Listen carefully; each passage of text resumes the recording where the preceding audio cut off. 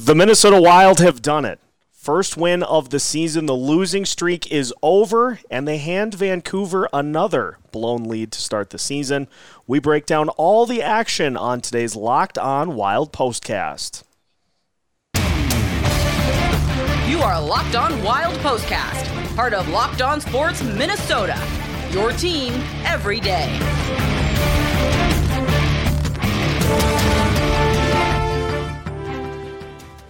Welcome into another Locked On Wild Postcast as the Minnesota Wild get their first win of the season, beating Vancouver 4-3 in overtime. Seth Topol joined by Kevin Gorg. And Kevin, right off the bat, the losing streak is over. The team got their first win, and so I think it's safe to say, based off of the post-game interviews with Matt Zuccarello and Marc-Andre Fleury that I had a chance to see, seems like some pressure has been taken off of this team a little bit. Yeah, it was mounting. I'm not going to lie to you. There were some meltdowns in the tunnel behind the bench throughout these early games, including tonight. The relief that Marc-Andre Fleury talked about in our post-game interview, and then hearing the guys in that locker room kind of behind the spot where we do our other interviews after we do the on-ice one, you could just feel the happiness, the exhale of just, okay, we're going to be all right now. They just wanted to get a win for going on the road, and to do it in comeback fashion, to have your star players rise up like they did tonight, certainly, I think will give this team a little jolt of confidence. Obviously, kind of waiting to see what happened with Jordan Greenway, and we'll talk about that on the back end of our postcast here today. But I want to key in on the things that led to the win to start. Now that we get a chance to talk about a win, and we're going to go right into Marc-Andre Fleury, because it seemed like, the Canucks take the lead 3-2. It seemed like at that point he really kind of took it on himself to just say, hey, I got to just start making some big saves to keep the team in it. And to his credit, I thought this was by far Fleury's best game of the season, and I thought he had a great one. Might have been one of his best games in a Wild sweater, even paging back to last year, because there were some big-time defensive breakdowns that allowed Vancouver a couple of those goals in this game. And he stayed the course, and he made some giant saves, to your point, Seth. When the game mattered most, I thought that penalty kill late in the third was kind of the tipping point of this hockey game. And he just looked different in the net. He looked like the guy we've always been used to seeing. He's always going to be out there playing an acrobatic style, but he made some giant saves, and it looked like he had his mojo, stacking the pads, tripping up JT Miller, poke checks. He was aggressive. Sometimes when goalies go through a tough stretch, they stay back and they're tentative. Marc-Andre Fleury is a veteran, and he got back to being the aggressive goalie he's always been. He's been a bit of a riverboat gambler, and it paid off tonight because I thought he was the difference. In just looking at this game on Locked On Wild all week, we keyed in on the fact that Vancouver's power play is not good, and so if there was going to be an opportunity for the Wild to not allow them to stay in this game, it was for the Canucks power play. And to the penalty kill credit, they did not allow Vancouver any additional looks there. No, they did a nice job. They limited how many chances they gave the Canucks. And the Canucks power play has struggled early in the season. I think it's a power play that has plenty of skill. When you look at Pettersson and Brock Besser, JT Miller, Hughes on the blue line, they're going to be a dangerous power play before this year is over. Maybe you're catching them at the right time, but certainly special teams have been a real bright spot in the early season, which has been a tough start. But the power play has been brilliant for Minnesota tonight. The penalty kill rose up. Had a chance to talk to Jonas Brodin after the game, and he said it was a scary feeling sitting in that box, but his teammates blocked some shots, made some key clears, and to me that was the biggest difference from what we saw in some of the games earlier. They got the clears when they needed. They blocked some shots, and they got back to being who they are. You look at that trio of Matt Boldy, Kirill Kaprizov, and Matt Zuccarello, and it's really starting to feel 4 games in that those are the guys that are going to kind of take the team on their shoulders and get it done. And we knew that about Kirill. Matt Zuccarello has certainly been one of his favorite targets on this team. But how great is it to see Matt Boldy just be like this 10-year vet every time he's out on the ice? He looks like a player that has been in this league for a decade. You forget how young he is. He could still be playing college hockey. In fact, he's younger than a bunch of guys on the Minnesota State roster. So, I mean, think about that. I mean, this kid has so much upside. And to your point, he's such a poised hockey player. He's a big-bodied guy with speed and skill.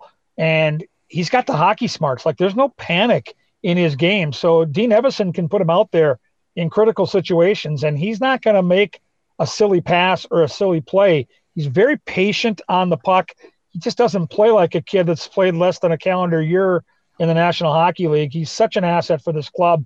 I think as you look at where this kid could go and you look at the upside to his future, I think you're looking at a guy that might be a 40-goal scorer on a regular basis. The goals haven't come yet, but they're coming. Shout out to Sam Steele as well, got his second goal of the season, and we saw a lot of those guys who have been playing up in the lineup to start the season, back down to the fourth line role in Steele and Jost, and that was probably the best game of the season for the fourth line tonight, and it was a huge one. Well, especially when you consider that Jordan Greenway went out early. We'll get to that later in the show here, but the speed that fourth line possesses is a problem for teams because they're going to have really good matchups. Ryan Carter made the point during our broadcast tonight that a lot of fourth lines are built with more of grinders and physical guys and tough guys. Well, when you throw those three guys together, and if you mention Jost and Steele and Duhaime, they can fly. Like, that might be the fastest fourth line in the National Hockey League, and that can give you some really distinct matchups that can create offense because those guys have skill. Sam Steele had his second goal of the night tonight. Jost has been knocking at the door, and Duhaime, I thought, had a really, really solid game tonight. So we'll see how it is moving forward, but that is a nice combo to have in your back pocket if you're Dean Evason. Minnesota Wild get the win tonight 4-3 in overtime to pick up their first win of the season. They now head out on the road on a 5-game road trip. We will continue our Locked On Wild postcast talking about the potential injury for Jordan Greenway, and we'll wrap up with a couple of other things as well. But first, a word from our sponsor, BetOnline.net. They're your number one source for betting football and the start of the new NBA season. You can find all the latest player developments, plus team matchups, news, podcasts, and in-depth analysis of every single game you'd possibly want to bet on. And as always, BetOnline.net remains your continued source for all of your sports wagering information, with live betting and up-to-the-minute scores for every sport out there. The fastest and easiest way to check in on all of your favorite games and events, including Major League Baseball, MMA, boxing, golf, the NHL, the NFL, and the NBA. So head to their website today or use your mobile device to learn more, all at BetOnline, where the game starts. Minnesota Wild win 4-3 in overtime. Our Locked On Wild postcast continues. And Kevin, Jordan Greenway came back. He was throwing his body around as we would expect nothing less of him in this lineup, but unfortunately left the game, and it looks like he is going to miss the Boston game for sure, and they're just kind of trying to figure out maybe what more than that he might miss in terms of games. Yeah, you really feel for Jordan. I had a conversation with him at practice yesterday. He had this big old smile on his face, and it was a long summer, and he had multiple issues: shoulder surgery, cyst on his ankle, wisdom teeth out. So he kind of went through the ringer this summer, and I will tell you, he's in the best shape he's been in. Like, he is ready to go. Gets out there tonight, and it didn't look good. It was a physical play behind the net, so we don't know.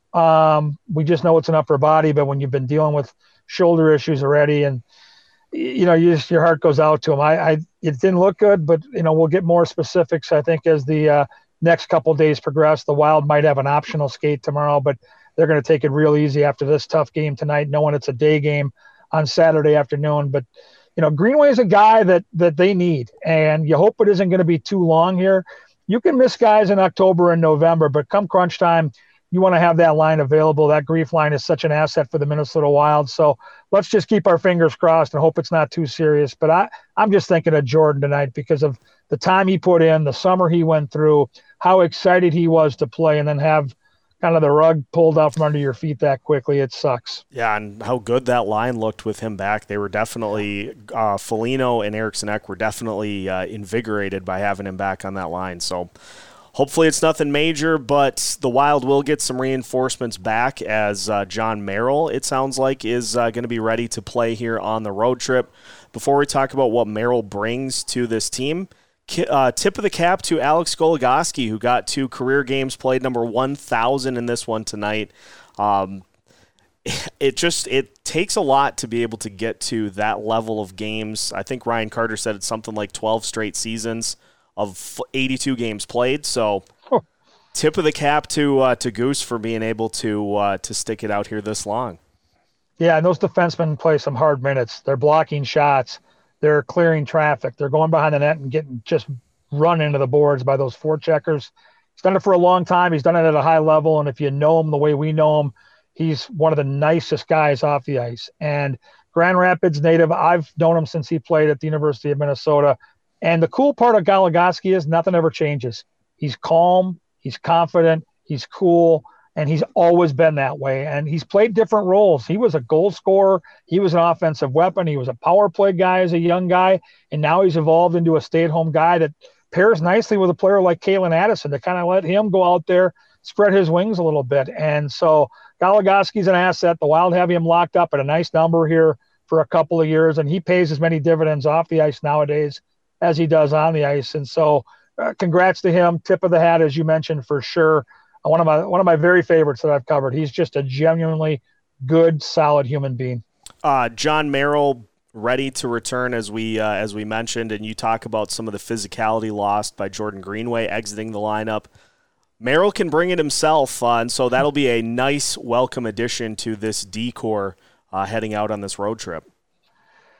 Yeah, and I think to have fresh legs too, knowing you're going to play these 5 games in a 10-day period on the road, to have some of that depth on that blue line, you're going to want to take some of that tread off the tire of veterans like Goligoski, and who knows how the games are going to play out. But you're playing against some physical teams.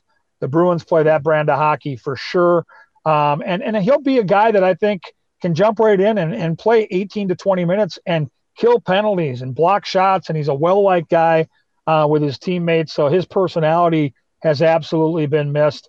And I just love it because we're going to Boston, and he grows that mustache out and has that long blonde hair. He kind of looks like Larry Bird. And he went as Larry Bird last year for Halloween. So it all ties together when we get to Boston this weekend. There we go. It's a 5-game road trip.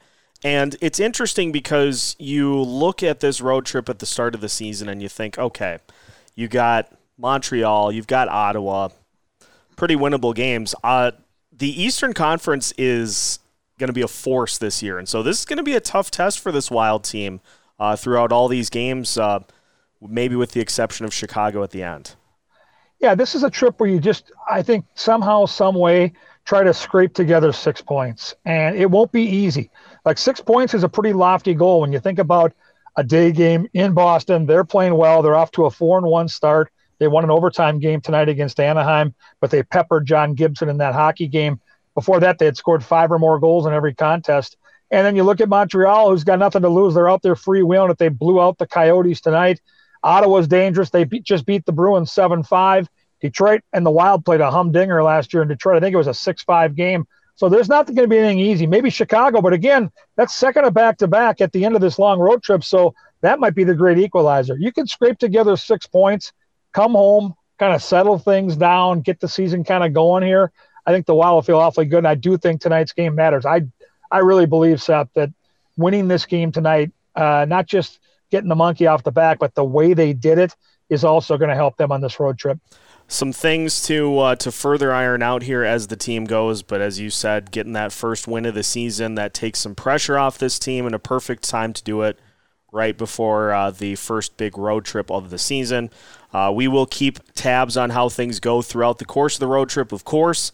Thank you to everybody who tuned in for tonight's postcast, recapping win number 1 on the season for the Minnesota Wild. Make sure you are keeping tuned in with Locked On Wild so you don't miss out on any Minnesota Wild news or notes throughout the week. And make sure to stay tuned for our postcasts all throughout the season as well. Make sure you're following along and hit the subscribe button on YouTube so you don't miss out on any of the content we have for you. And you can find it all as part of the Locked On Sports Podcast Network.